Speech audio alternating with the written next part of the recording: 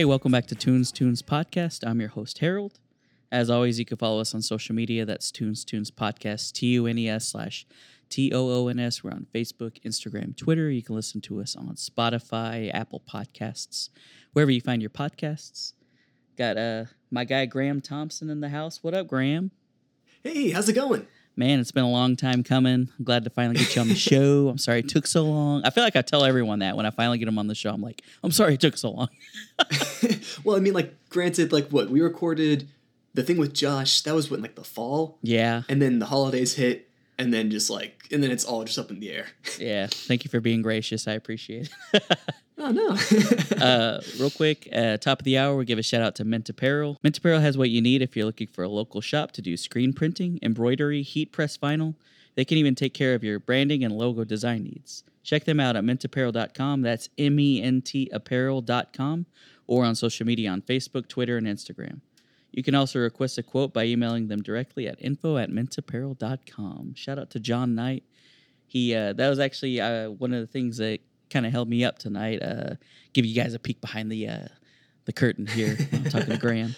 That's interesting. He printed some shirts up for me. We did like a Tunes shirt, and it's like in the font of, it's like the layout of the classic Cartoon Network logo. You know, that black and white checkered. Oh, yes. It's so, with but, like the squares and stuff. Yeah, it's like that font, but it says Tunes because it's like the perfect length.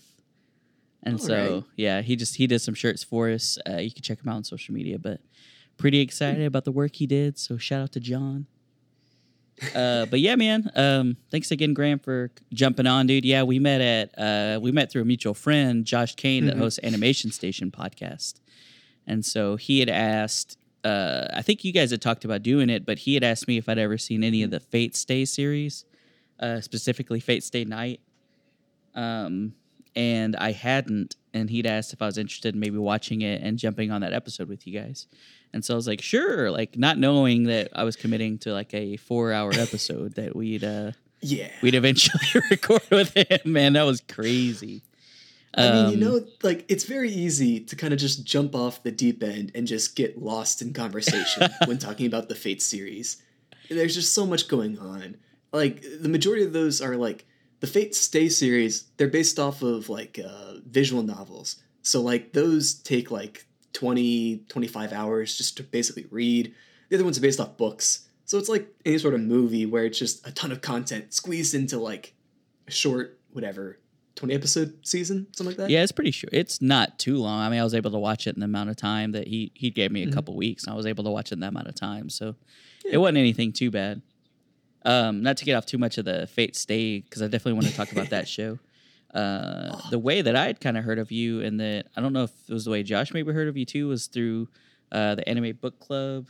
And so is that something that you're a part of, or did you start that? Can you kind of talk about that? Oh, boy. So that kind of, I mean, that just goes back to the whole Unlocked stuff. Right. When Unlocked first started, 2 years ago, as of this spring? I think so. I guess it started out as a Facebook page where I just found it randomly through a voice actor I was following. And it's a Facebook page created by Bryce Papenbrook and David Vincent. Kind of just like a place for fans of English dub voice actors, just hang out, I don't know, talk, post stuff, whatever. And then I remember, like, kind of early on in, like, the Facebook page's, I guess, lifespan, whatever, like, one of the main recurring, or one of the most, like, strictly enforced rules is, like, no spoilers. If you're going to talk about a show, be vague, don't spoil it for someone that hasn't already seen it. Right. And then so naturally, me and my desire to break the rules, I was like, well, what if we, like, did, like, an organized viewing where we say, hey, watch this show over these 2 weeks, and then we'll get together and talk about it, whatever, at a defined time where we can talk about spoilers, talk about the whole show without risk of, like, spoiling for someone. And then I messaged the mods, or I messaged the admins. They told me to go to them. No, I messaged the mods. I messaged the mods. Mods are below the admins. Get your story straight, Graham. Exactly. You're going back and forth here. Who did you talk to? Well, because the mods, that's how I met Matt Walker and Lauren Salter, who do the Wallacast out of Seattle. Right. But then then they referred me to the admins, who I didn't know at the time, but it was just Bryce sitting behind a screen. Right, yeah. And I was like, hey, I have this idea for a series where we just talk, like, we do this with, like, book club, but with anime. And Bryce is like, sure, why not? We'll give this guy a series. He's like, the one requirement, though, is it has to be a visual, like, it has to be a video series. And in the moment, I was like, you want me to make videos for you guys? Sure. That sounds cool. How funny. And then I just started making videos, posting them on the Facebook page. And then eventually, once the Unlocked app came out, they got me on the Unlocked app as a streamer. I stream every Sunday. I sit and chat with people about anime. I have a I have a current show that we talk about every other Sunday. It just kind of became this fun little, like, side project for me to work on. And I've gotten to work with some cool people. I met you guys basically through my work through Unlocked. Right, so. yeah. No, it is cool, man. I love jumping on the stream whenever I, like, am home on a Sunday and I'm like, oh, yeah, I need to jump on and see Anime Book Club, see what they're... Because I like to see, like, stay up to date with at least seeing what you guys are, like, watching. And then it's usually, like, some shit that I'm like, dang it, like, I haven't got to that yet. So then I say, like... Sorry, go ahead. Oh, basically, my entire, like... My current... I try to be watching one show at a time and, like, watch an episode or two of it every night. And, like, the book club has basically dictated what I watch from now on. Right, yeah. Which overall has kind of been a good thing. Like, I've been exposed to some, like, new shows that I probably wouldn't have watched otherwise. I feel you, man. That's kind of like the way that this show has been for me because, like, my approach is that, you know, I say it probably every episode, but I'm, like, the basic bitch fan of anime. So, like, I watched the stuff that was on, like, Toonami or, like, the Saturday night block on Cartoon Network. And that was kind of my intro. And then, you know, I started the show because I wanted to learn more and, like, have cool people on that, you know, that I wanted to hear about, like, the stuff that they were into and find new shows. The problem with that is now I have, like, 50,000 shows to watch. And I'm like, when am I going to have time to watch all of these shows? Like, my God. Too much anime. I know. That's a good problem. Yeah, it's been cool, but it is also funny, too, because people think I'm, like, an expert. And I'm like, dude, like, I am a filthy casual through and through. Like... I like the big hits, and there's a couple like there's a couple here and there that I've seen that are kind of random that like I can kind of speak to. But Fate Stay Night was one of those because you know I'd never gotten into that series. I'd watched like one or two episodes I think of Fate Zero at one time. Okay.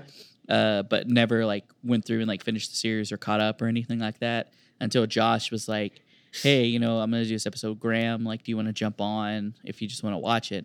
And I think that might have been what it was. It ended up being that was what Anime Book Club was doing for that 2 weeks. Were they doing Fate Stay Night? Yep. Yeah, okay. We were watching... Because the thing is, Fate Stay Night is broken up into 3 different stories. Right. That are all separately produced. And we'd already watched one of them. So this was a great excuse for us to watch the second one. Oh, yeah. I love all of them. And it was Unlimited Blade Works, right? Yes. Or Unlimited Budget Works, as you said. Yeah, because that show's pretty. It's so pretty. The shit is tight, man. Like, the shit looks good. Yep. It is very well produced. So you said, was that kind of your intro to it? Was like that light novel series or graphic novel series you said? Or video? So what was it? Video novel? Is that what it was? So, visual novel. Visual novel. It's basically a book, but with pictures that move once every, like, I guess, whenever, like, someone starts talking, their face will change to kind of, like, signify how they're feeling. Right, and then, like, they won't move again until they talk again. So, but the funny thing is that actually I got introduced to the Fate series by, I mentioned them before, Matt Walker and Lauren Salter. They were huge fans of the series, and they were the ones that were really kind of like pushing me to watch the series. And you know, I'm extremely glad that they did because I ended up loving the series and and just diving more into it. So I mean, yeah, it was a cool series. Like it was one that I was like, man, I need to go back and watch like all 3 parts of that because like I really enjoyed what I watched, and I was worried when I was watching it. I was like, man, Josh, like I don't want to like not or like ruin something or something. He's like, nah, you'll be all right. Well, because then there's Zero, and then Apocrypha, Right. and then Extra, and then their games. It's just there's so much. Yeah, I remember you saying that they had like a game that you were like into at the time, or like at least you downloaded it or something. So I didn't know if you're still fucking with that or not. Yeah, they got a mobile game that I'm like almost a year and a half into. Tight, very tight. It's a great time killer. So was anime something that you were like into growing up, or like were like your friends into it? Like what, like just like your intro to anime as a whole? Like how did that kind of come about? So like the weird thing is that I mean like when I was in elementary school, like I watched Pokemon, I watched Yu-Gi-Oh, Dragon Ball, all the stuff that was like on Toonami back in the day. Right. But like throughout middle school and high school, I really drifted away. Like I had friends that watched like Attack on Titan, but like my general opinion of the genre was that like I just thought it was really weird because I'd only really seen like the super like the overly sexual stuff, Right. or like Attack on Titan, which is just unnecessarily brutal at times. So like I was kind of I don't know I wasn't as inclined to kind of like watch new shows. Also because like I didn't really have a medium to watch them either. Right on. But yeah. But then in college, one of my roommates had a Crunchyroll account, and he was like, "Hey Graham, you did band in high school, right?" And I'm like, "Yeah, I did 4 years of marching band. I loved it." It's like, "Well, there's this show about marching band that you're gonna love," and I'm like, "All right, I guess I'll try it." And he showed me it. I binged the whole series, and I'm like, "This is pretty good. This is a I enjoyed this. Is there anything else specifically like this? I don't want to do the other stuff. Is there anything music and like kind of more like slice of lifey?" And then he's like, "Let me show you Your Lie in April." And then I sat down and watched Your Lie in April. I think that was on Netflix. Oh, And very tight. That show broke me. Yeah. Like Sorry, go ahead. Yeah. Well, but say like that was the show that kind of that showed me that like anime's a medium, not a genre. It's just a way of telling a story. Like you have multiple within like the scope or within the umbrella of anime. You have action, you have comedy, you have drama, you have tragedy, and it's like I realized that within this whole medium there were shows that were perfect for me, and then that's just kind of what I focused on. Right on. Yeah. And slowly You had branched mentioned out. that was like your go-to like one of like your favorite like series of all times. At this point now, like can you maybe talk about that show specific a little bit? Your Lie in April, like for someone that Yes. maybe hasn't watched it, or maybe wants to check it out, just hasn't had a reason to yet. Can you kind of give the come to Jesus talk about that show? Like, why should someone check that out? Well, it's very different. It's unlike most anime out there because it's very slice of lifey. Like the characters do kind of anime reactions, but the show in general is about a pianist that was like a child prodigy, loved the piano, but his mother passes away at a young age, and that just really messes with him. It gets to the point where he associates the piano and his mother so much together that he can't play the piano without feeling bad about his mom, without remembering, and he's just terrified to play the piano. And then he gets introduced to a violin player who kind of breaks him out of his shell, brings back his confidence, and there's this kind of like pseudo romance that goes on between the two of them, where the whole time they kind of like it's never 100% clear if he likes her, if she likes him, does anyone like anyone, and it's the I don't know. The show feels very down to earth. It's a very very like it's an emotional drama music. It's everything that I love. Right, it like checks all those boxes for you. Exactly. Well, no, I think So, you're I right don't know. about like saying, that there's literally something for everyone. Like it's a medium. There's so many different Yeah. shows. There's literally, it's like podcasts. There's something out there that you're gonna like because there's just so much, and there's so many different genres, so many things people touch on. And yeah, Exactly. that's one of the things I latch on to as well. Like shows, like when you like really relate with the characters, when you feel really invested in the characters and like seeing what they're doing, going through what they're going through and everything. That's really what draws the show out to me as well. So yeah, I mean, it's cool that it like is able to check those boxes for you. It sounds like it was really something that you were able to relate with. Oh yeah, 100%. You'd also said, one of the seems to be like a series, like a show favorite. A lot of people I have on are big fans of Steins Gate as well, and you had mentioned that you're a fan of that one. Was that one just another one that you found organically, or did you hear about it from a friend, or what? Yep, that was a friend that like very aggressively was like, Graham, you have to watch Steins Gate. It's one of the best shows ever. And like looking at it, I'm like, the art style's kind of dull. Like, I'm like, I was very disinclined to watch it at first, but once I did, oh my god, that show is such a trip. Yeah, man, it's insane. What a funny, like crazy premise for a show too, man. Mm-hmm. Like, and like, or sorry. No, go ahead. Well, I was gonna say, for a show that deals with time travel, like, and for a show that is centered around time travel and is like, and is logic and coherent. Like, that show, I feel like I could sit there and pick it apart and not find a loophole or not find like a plot hole within the show. Like, I feel like it is written so tactfully that there might be something. There might be something someone can point to, but like when I watched it, I was like, everything makes sense.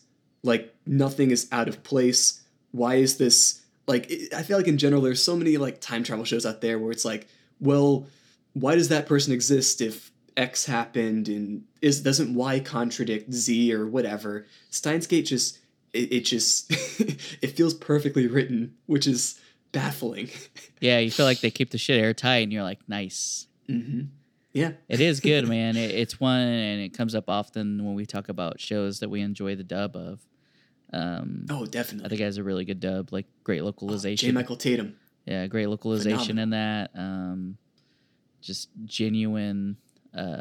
Like emotion and everything. I think it's a great show. Oh yeah. But yeah, it was cool to hear. Like, it's funny. Like, the more I do the show, the more that I have people on, the more that I'm like, oh man, like this is a heavy hitter. Like, a bunch of people are super into this show, so it's like makes me notice, and like I like keep that in the back of my mind for when I'm doing episodes that are centered on one show specifically. Like, we've done some panel episodes, so I'm like, I've been working on Steins Gate one for a minute. Oh, definitely. I mean, there's so much to talk about in that show. Yeah. Well, it's, speaking of that, it's like, I wanted to do an episode on that specifically just on that show, but other episodes that come to mind that I've been wanting to do, specifically like stuff like Steins Gate or, things we talk about that have great dubs. One that we've been working on putting together is a episode where we talk about the parallels between watching a show subbed versus dubbed. And so I know you're kind of into like, are you more like into like the watching shows dubbed? Is that, it seems like you're more like to follow like the voice actor type side of things, but not like that you wouldn't watch it subbed or anything like that. But can you kind of speak to that? It's kind of an interesting thing. You're completely right. I mean, like, if I'm ever given the option of a sub or a dub, I'm always going to pick the dub. But like, I guess like one of the shows I listed here on the whatchamacallit, the Rascal Does Not Dream of Bunny Girl Senpai. That show sounds insane, dude.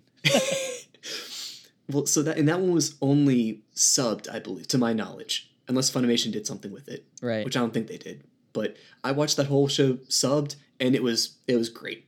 Have you heard of the show My Teen Rom-Com Snafu, or My Teen Rom-Com Is a Lie As I Expected? I think maybe, man. I don't know. I never know. Okay. Like, if I was like, that sounds familiar, but man, I never know. So, well, basically, the guy that wrote that also wrote the Rascal show, and the main characters are almost exactly the same. They're these snarky loners that like don't really. They're just really witty and kind of the opposite of your like typical shonen protagonist. They're loners. They stay away from people. They're very kind of like mean and like, I don't know, snappy, but like, but they always come off as very smart. And I don't know why I like smart characters. Right. Hence like Steins Gate. No, I mean, it's cool, man. It's like we have those boxes, like shit's got to check, you know what I mean? So like, Yep. you want some smart characters, some good writing, stuff like that. So it makes sense. Yeah. It is interesting though, man. It's just like, you know, I've told this story before, but it's just like polarizing the sub versus dub thing. And it's like that part of fandom that's kind of annoying to me. But like when we're showing Akira, we showed Akira as part of a series that we did last year here at Tower Theater called Animation, which is like everybody's done animation in May or whatever. But we showed a bunch of different animated movies in May, and I'd been wanting to show Akira for some time, and we finally like locked it down in May. And then it got down to, are we showing the sub or the dub, and which one, like, are we showing the dub from the original dub or the later dub? And so it finally got down to, you know, deciding what to show, and I ended up showing the dub because I like, you know, Johnny Young Bosch is in that one. I think it's a great dub. And we had a little event where we were giving away some tickets to it, and this girl, like, she won free tickets to see this. Like, I think it's dope. Like, when you get to watch, like, when else are you going to get to watch a movie like this in a big theater? Like, that's pretty legit. Like, a movie like that doesn't show very often. And so, you know, she won these tickets to it, and she was like, well, is it subbed or dubbed? Like, in a really aggressive way. And so I was like, it's the dub. And like, she refused to take the tickets. Like, she had free tickets, and then she wouldn't take them because it was the dub. And I'm like, are you fucking kidding me? Like, that is so crazy to me. That's so annoying. And you know, like, if they're gonna go out of their way to be like, is it subbed or dubbed? I know, you know they're looking for the sub. My God, yeah, I don't remember like what the chick looked like, but I could just imagine her like pushing her like glasses up in the middle. Is it subbed or dubbed? I'm like, come on, it's a fucking free movie. Like, get over yourself. Exactly. But I mean, that's just like a small segment of the audience like being shitty. But I still remember that more than like all the people that showed up to Akira, because it was like an all-time turnout for that movie. Hey. But it's that one negative thing that sticks out to me, because I'm like, freaking asshole, just come watch the movie. Like, yeah. But we usually, man, like, I kind of err towards the side of dubs as well. We showed Your Name last year as well. Ooh. And we showed that subbed because I like the sub of that. Like, I don't like the dub as much. And the sub somehow got messed up on the movie screen, and so like, I literally left the movie because like I was so stressed out that the subtitles were fucked up that I was like, dude, I can't even watch this. Like, there was one point where like one of the characters talks for like, you know, 15, 20 seconds, and like the same like line is on the screen, and it's like 3 words, and I'm like, oh my God, like they definitely said more than 3 words. And so like my freaking anxiety was through the roof. And so for stuff like that, man, like I tend to want to watch stuff that's dubbed more, just me personally. But man, I don't hate either way. I'll watch anything if it's subbed or dubbed. I'm not scared. So, but I think in regards to Your Name, though, I think that's a good call watching it subbed, because I know like one of the most important kind of plot points in that is a play on words where they talk about like what the phrase is like something about shadows or something about dusk. Yeah. Like, yeah. Which kind of gets lost in translation or lost in the dub. Yeah, it is kind of like there's like a specific phrase in Japanese that's designated for that time right before it's dark, but you know, it's not quite nighttime, but it's not daytime, like that dusk twilight time. But yeah, man, it was pretty intense. Like, we've got to show some cool stuff up here, but without some damn confrontations on whether we're showing the dub or the sub. I'm like, get over it. Yeah. So funny. But I mean, that's just how it is. Like, people, it's like some people are just like, you know, draw the line. You either watch the sub or you watch the dub. But yeah, I'm definitely one of those people that I'm like, However it's available, I'm gonna watch it. Like I Yeah, actually exactly. started watching when we were watching Fate Stay Night for that episode. I didn't know that it was on Netflix, and so I was watching it on Verve, and on the Verve they only had the sub, Okay. and so I watched like the first half of it subbed, and then a friend of mine told me that it was on Netflix, so I was like, oh dang, like the dub's on there. So now I watched the first half subbed, and I watched the second half dubbed, and Well, there you go. So yeah, you can compare. yeah, best of both worlds, and I liked it either way. I really liked both voice actors. Just for me personally, like preference on that one, I like the dub. But yeah, man, good show, good dub. It's good shit. It's all fun, Graham. I don't know why we have to draw these lines in the Exactly. sand. Like it pisses me off, man. Mm-hmm. But oh well. One of the things that made me laugh whenever we're getting ready to talk was I'd realized that you said that Mewtwo's Revenge was like one of the movies that stuck out to you from when you were a kid. I was like, that's amazing, because all these are kind of like deep pulls and like it's all good shit that we've been talking about. And then you're like, but yeah, that Pokemon movie's pretty good. Well, because like I said, like growing up, like I was so into Yu-Gi-Oh. I had all the cards. I had the dual disc. Like that was a Christmas present. Legit. And then like I remember going and seeing Mewtwo's Revenge in the theater. I remember my dad taking me, and like I don't remember his reaction. I just remember loving it as a kid. But looking back, I'm like, was my dad like, how did he respond to that? Was he just like, oh no, I have to sit through this? It's Pokemon. Exactly. Like I almost feel guilty that I had to drag my dad to an anime movie as a kid. And all those other kids loved freaking it. mouth breathing in that theater. God damn. Exactly. Yeah. Like I don't remember anything else about the experience aside from I loved it. But like I can't I can't imagine what my dad was thinking. It's not a bad movie, I guess. Like it had like the couple like little short stories up front though, didn't it? Yeah, to like Pikachu's Day Off and like And then like it was one. What was that one? They're like at a camp. Like the Pokemon are at a camp. Was it just that one, or was there two? See, I know what you're talking about. I can't because that became a trend too. Like for the other movies, they did like one or two short like 5-minute whatever clips right before the movie played. I can't remember which ones were for specifically Mewtwo's Revenge. Ugh. That's so funny. But those movies just have like the little those bumpers at the beginning, and I remember those being pretty funny. One of them came back to theaters at like a Fathom Events or whatever.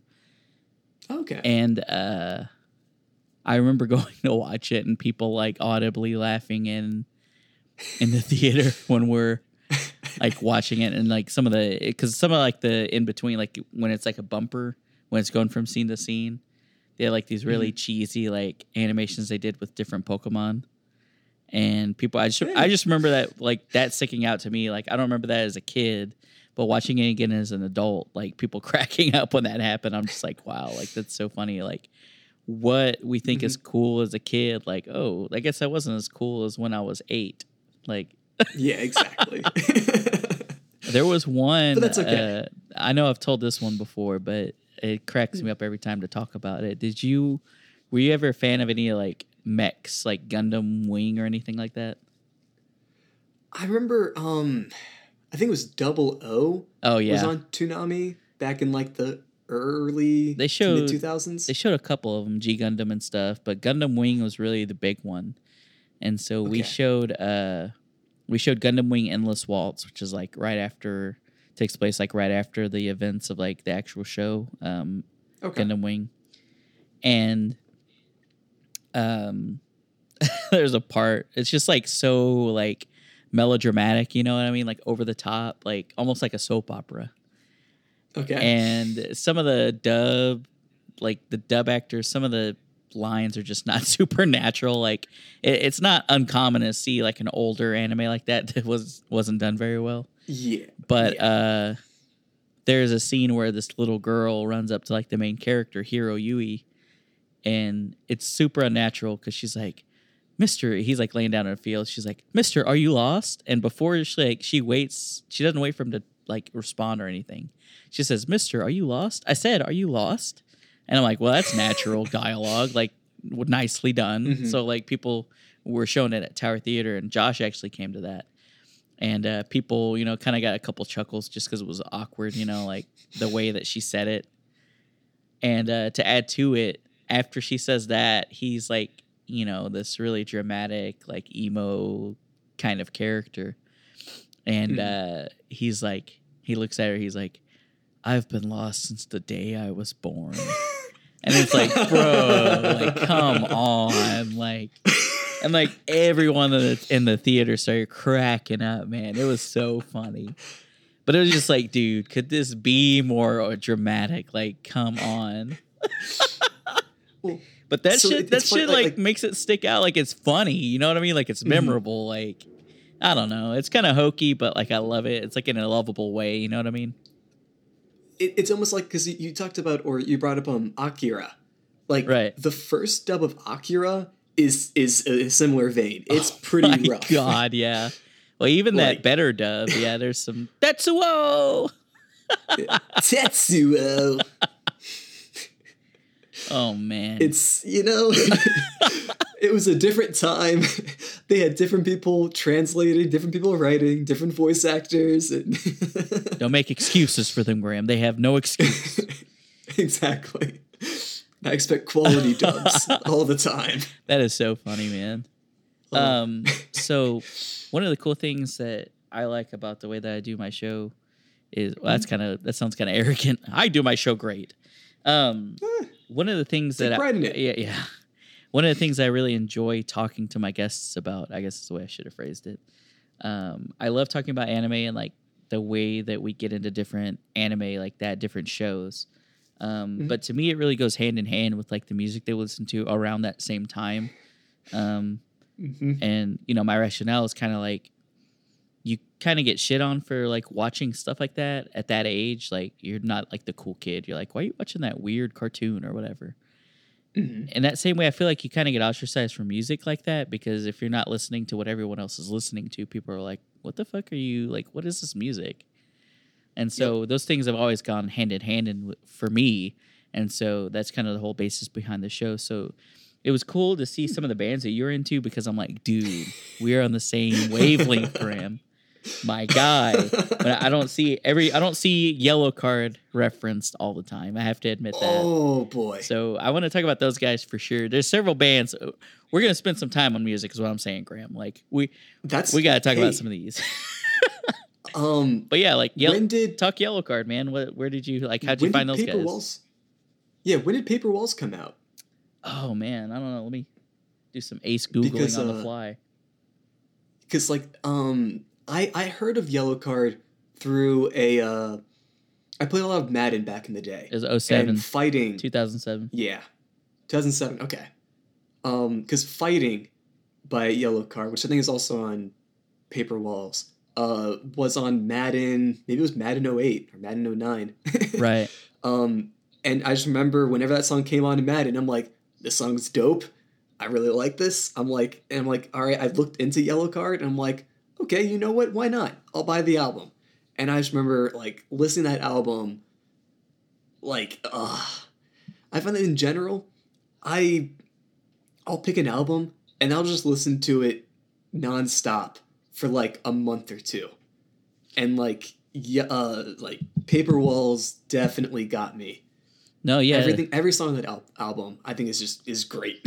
No, it's just bangers for sure. Yeah, I love it's funny to hear that because I don't know if it's just like the EA like series as a whole. Like I don't know who it is that picks those songs, but goddamn if they don't like have someone like that guy needs a raise because I heard about Jimmy Eat World. I listened to they were on an NHL 2003 I think.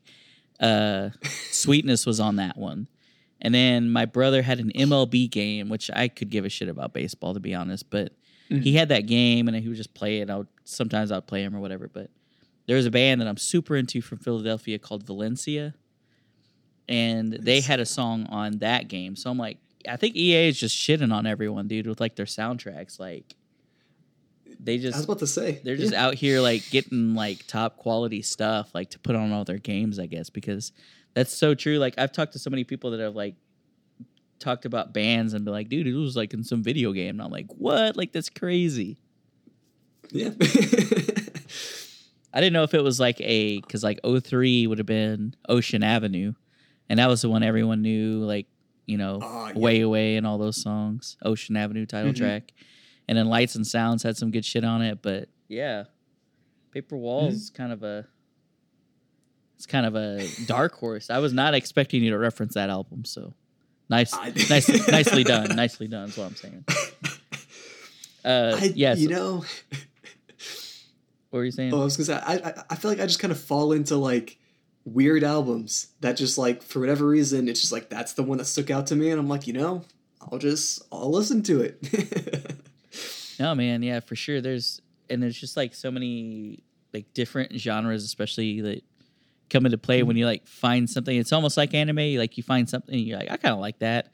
And then you find something else that reminds you of what you liked in that specific show, and you're like, "Oh, this reminds me of this. Must be why I like that show." Yep.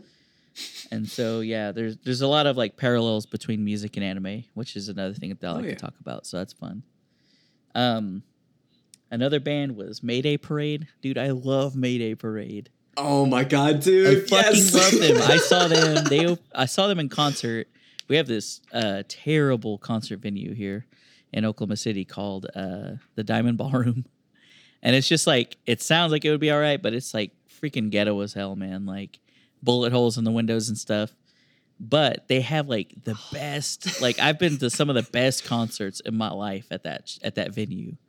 Like I saw Jimmy Eat World there. I saw 30 Seconds to Mars there. I saw Mayday Parade with Taking Back Sunday and Anne Berlin there. Like, yes, such a good venue, but like, or such good shows came through that venue. Yeah, lineup. Yeah, so like, man, I fucking love Mayday Parade.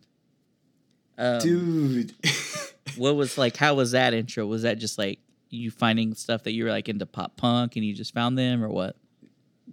Yep. They popped up on, because once I got into high school is when I got into Pandora. And Pandora is what introduced me to initially, I mean, they got me into Lifehouse big. And that was back in high school. I think I own every album they've put out. But then like once I got into more kind of like pop punk, punk rock, stuff like All Time Low, they're a band they're really from Columbia, Maryland, but they typically say they're from Baltimore just because it's a bigger city, and, right? You know, like by all means, like it's Baltimore's right next to Columbia, so they were big in Maryland before Dear Maria, Count Me In, before that single hit, and then that's when they took off, but like through making a Pandora playlist for All Time Low, I found Mayday Parade and Anywhere But Here. That album, especially specifically the bonus edition, because that has the end, Far Away, So Far Away,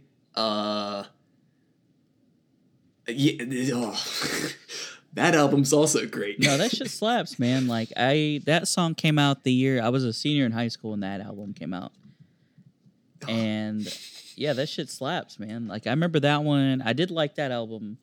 I was more like a less into romantics though, like yes, you know, Jamie All Over and all that bullshit. But I did like that album, and it was just like just good pop punk, man. Like there's no other way to explain it, Graham. We don't have to explain ourselves, okay? Exactly. We like pop punk, and that's okay.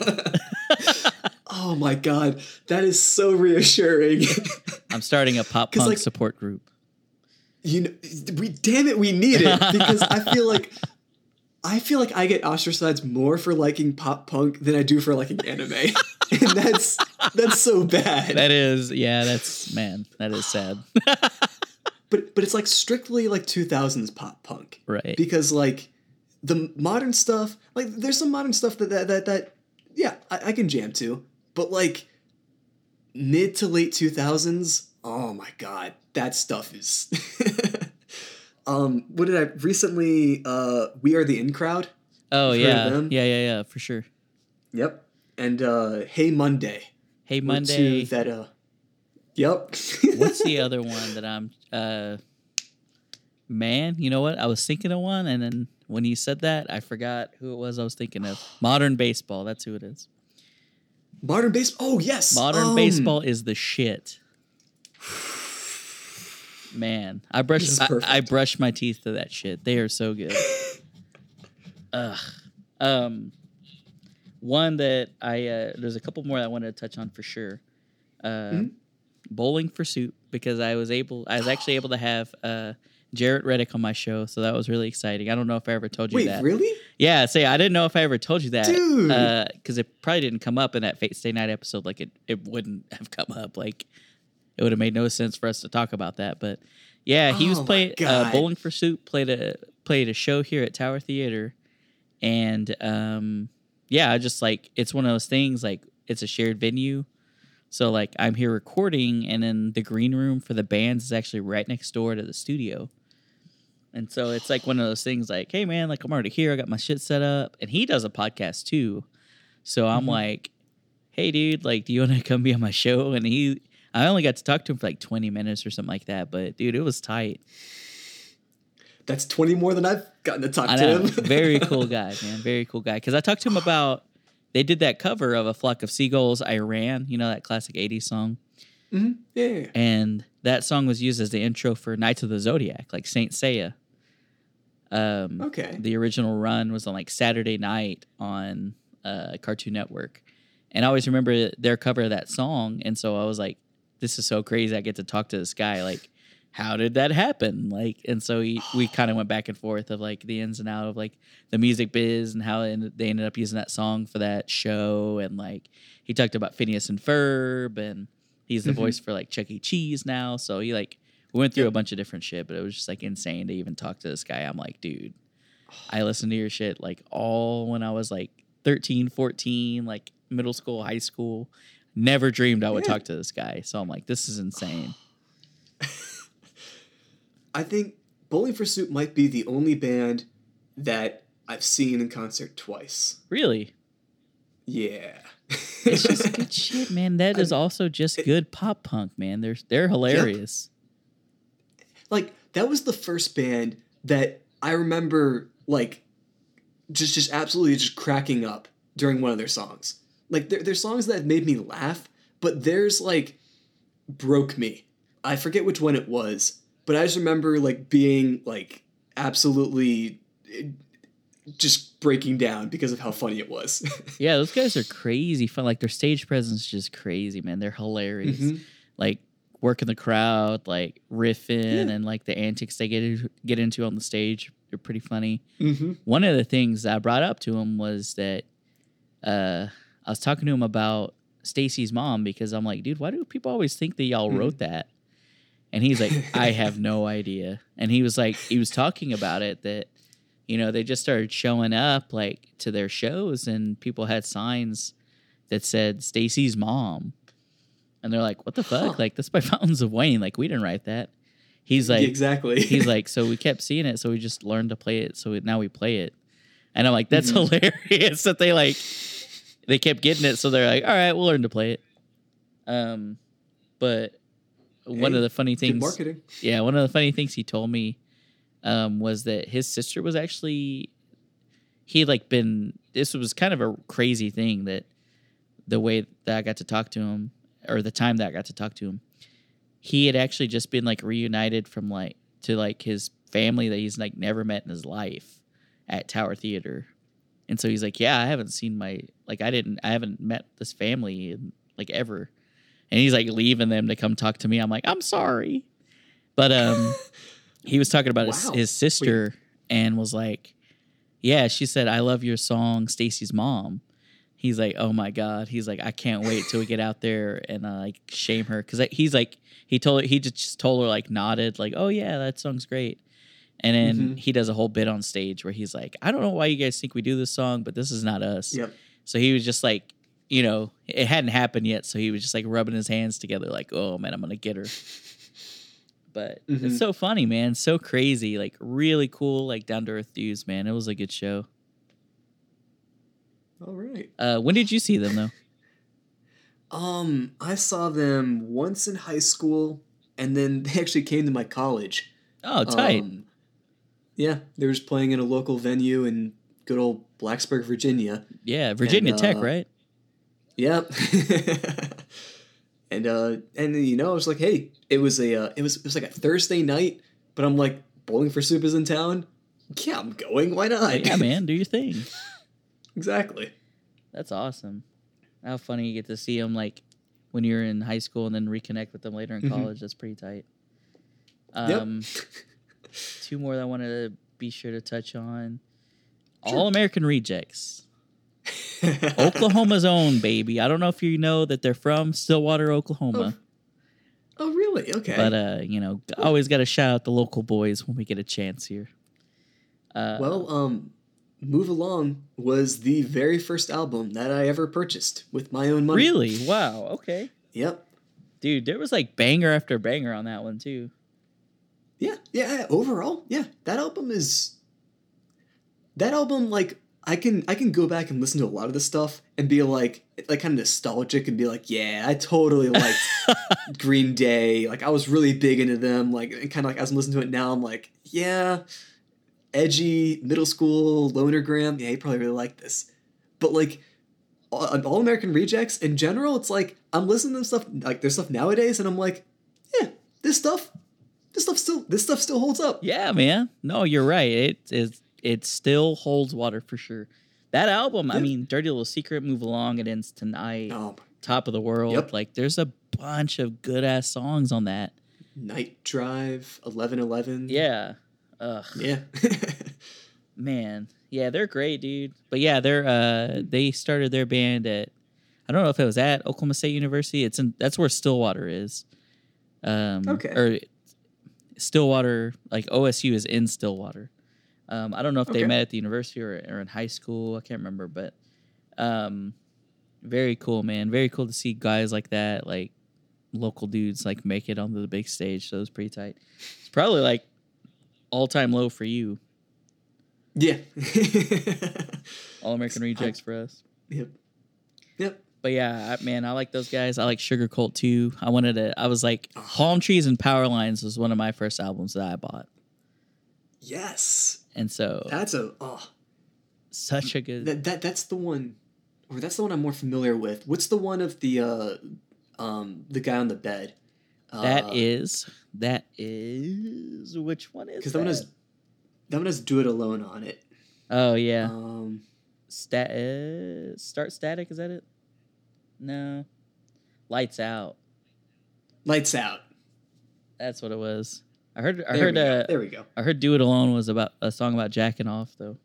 I mean, it fits with the album cover.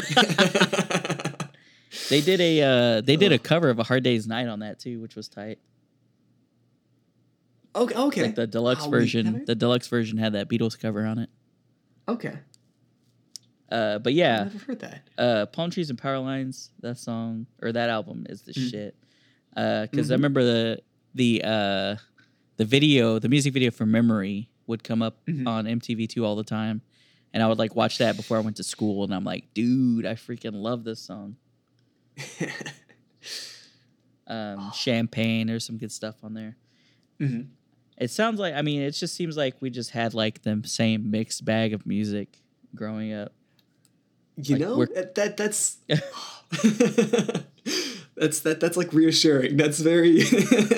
We're just like cut from the same cloth. Exactly. There are other people like me. And then another one. Sorry, go ahead. Well, then there's Blink. I mean, Blink is, for a band that kind of like fell off, or like they broke up and then tried getting back together, and then moved, and then now they've moved on from Tom DeLonge. Now there's Matt Skiba. For a band that had that whole hiatus and kind of like period of just no one knew what was going on. Yeah, uncertainty. Like, the most recent album, California, I love. Really?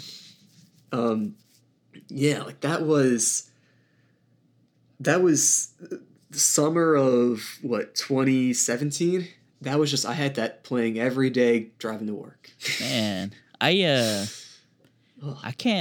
just can't get behind that, Graham. I'm sorry. I can't get behind the Tom DeLonge list. That's a weird way to say that. I can't get behind the Blink-182 without Tom DeLonge, man. He's me, he's he's what makes the band. Like, I was always kind of like, it was like a de facto thing. Like, a bunch of my friends were super into Blink, and I like them, but it was like, I probably wouldn't have like fucked with them as much if my friends weren't like super into them already. Okay. But very much a Tom DeLonge fan. I was like super big into Angels and Airwaves. And so, or I think he was like, what was the other one? He was in Boxcar Racer. Boxcar Racer. Yeah. So the funny thing is that when Blink broke up and they made, Angels and Airwaves and then Plus 44, Yeah. I legitimately like both things, like both those bands, Right. and everything that they put out. Like, if anything, there's kind of a weird, like, twisted, like, it was almost a good thing. You're like, more content for me. Exactly.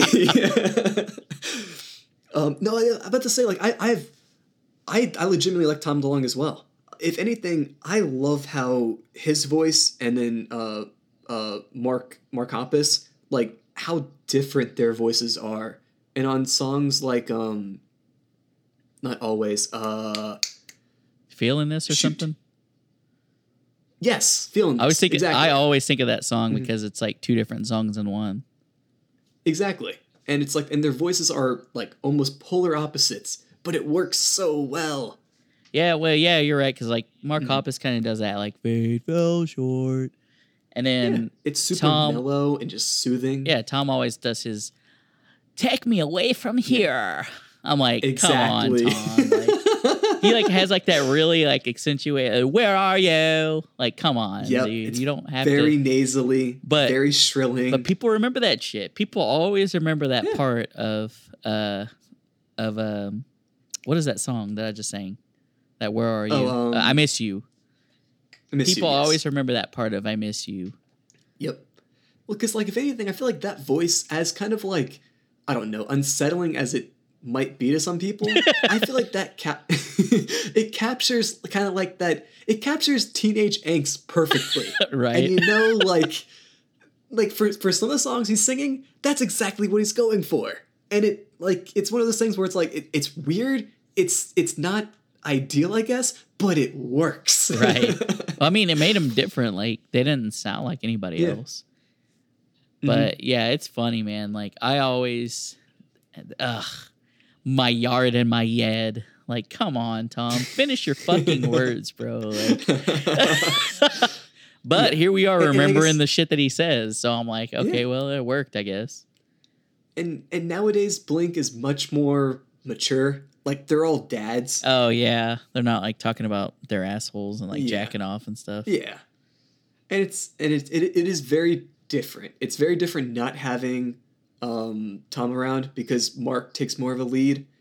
Which, in general, I love Mark's voice as well. Right. Like, especially for, like, the ballads and, like, I don't know, some of the slower songs. Yeah. I think he has a much more appealing voice. No, yeah, than Tom's. It is. I mean, they did a lot of stuff where like it would be Mark on the verse and Tom on the chorus, or them both on the chorus. Like, Stay Together for the Kids. I mean, I don't think that song would work if Tom sang the verse. You know what I mean? Mark's vocals like kill that song. That song is so fucking good. And so that's interesting. They're an interesting band too, because it's like, you know, especially like the Mark, Tom, and Travis show, like them talking about fucking and stuff. Like, in between that, Tom, like stupid stuff, like in riffing, like these really Tom like getting abducted, by aliens, probed in the butthole, and then they do, you know, like these really like heartfelt like songs, and you're like, God damn. Like, these guys really run the gamut. Which really, that must have been the inspiration of Angels and Airwaves. Like, because it always thought that sounded like spacey stuff. Tom getting abducted by aliens. Yep.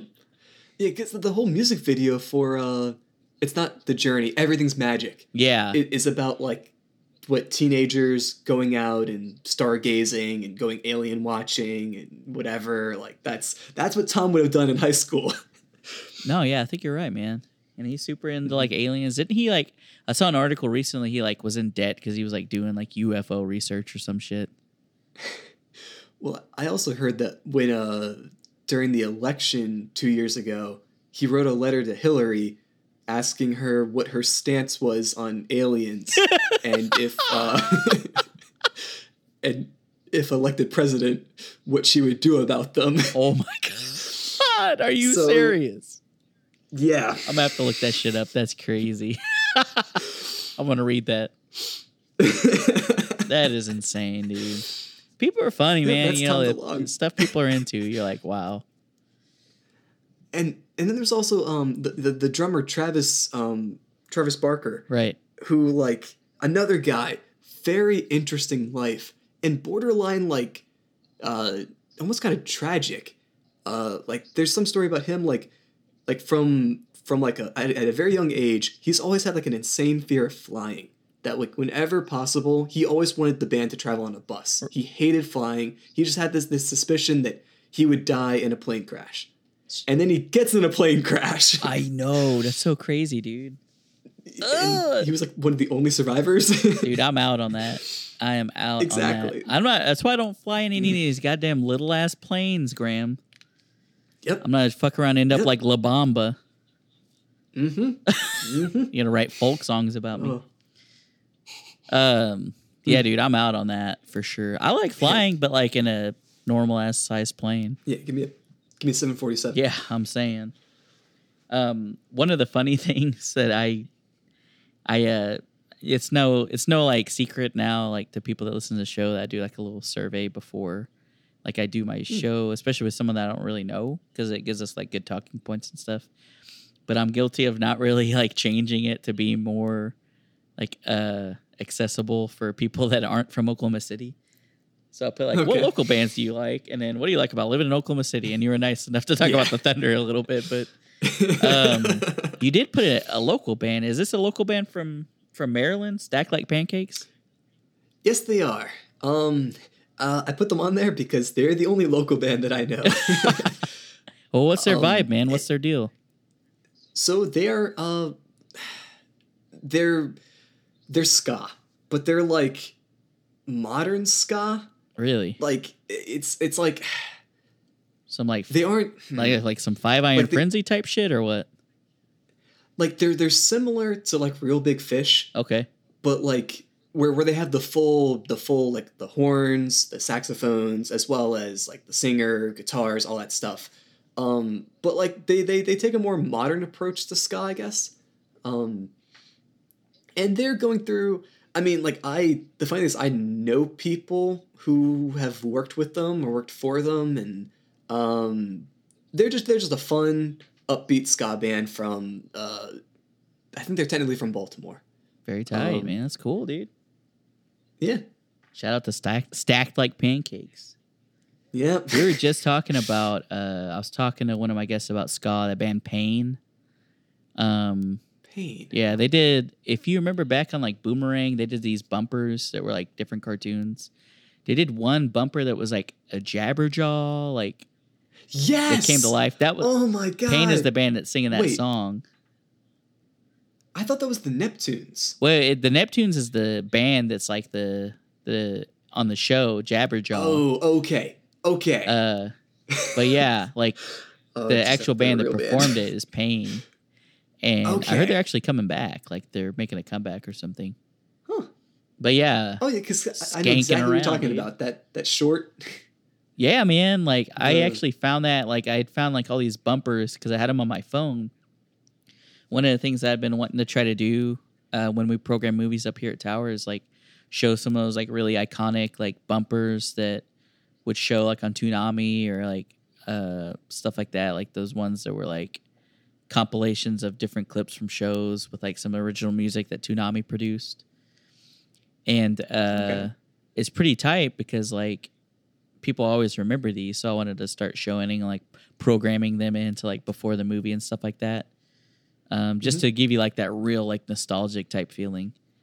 But I had a bunch of them on my phone randomly, like all these videos, and I was running out of like room on my phone.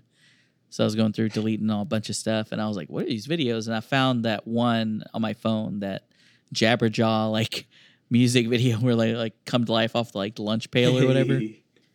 And I was like, freaking iconic, dude. Crazy. I always remember that, man. Those bumpers are like just straight to the main line heroin hit, like nostalgic.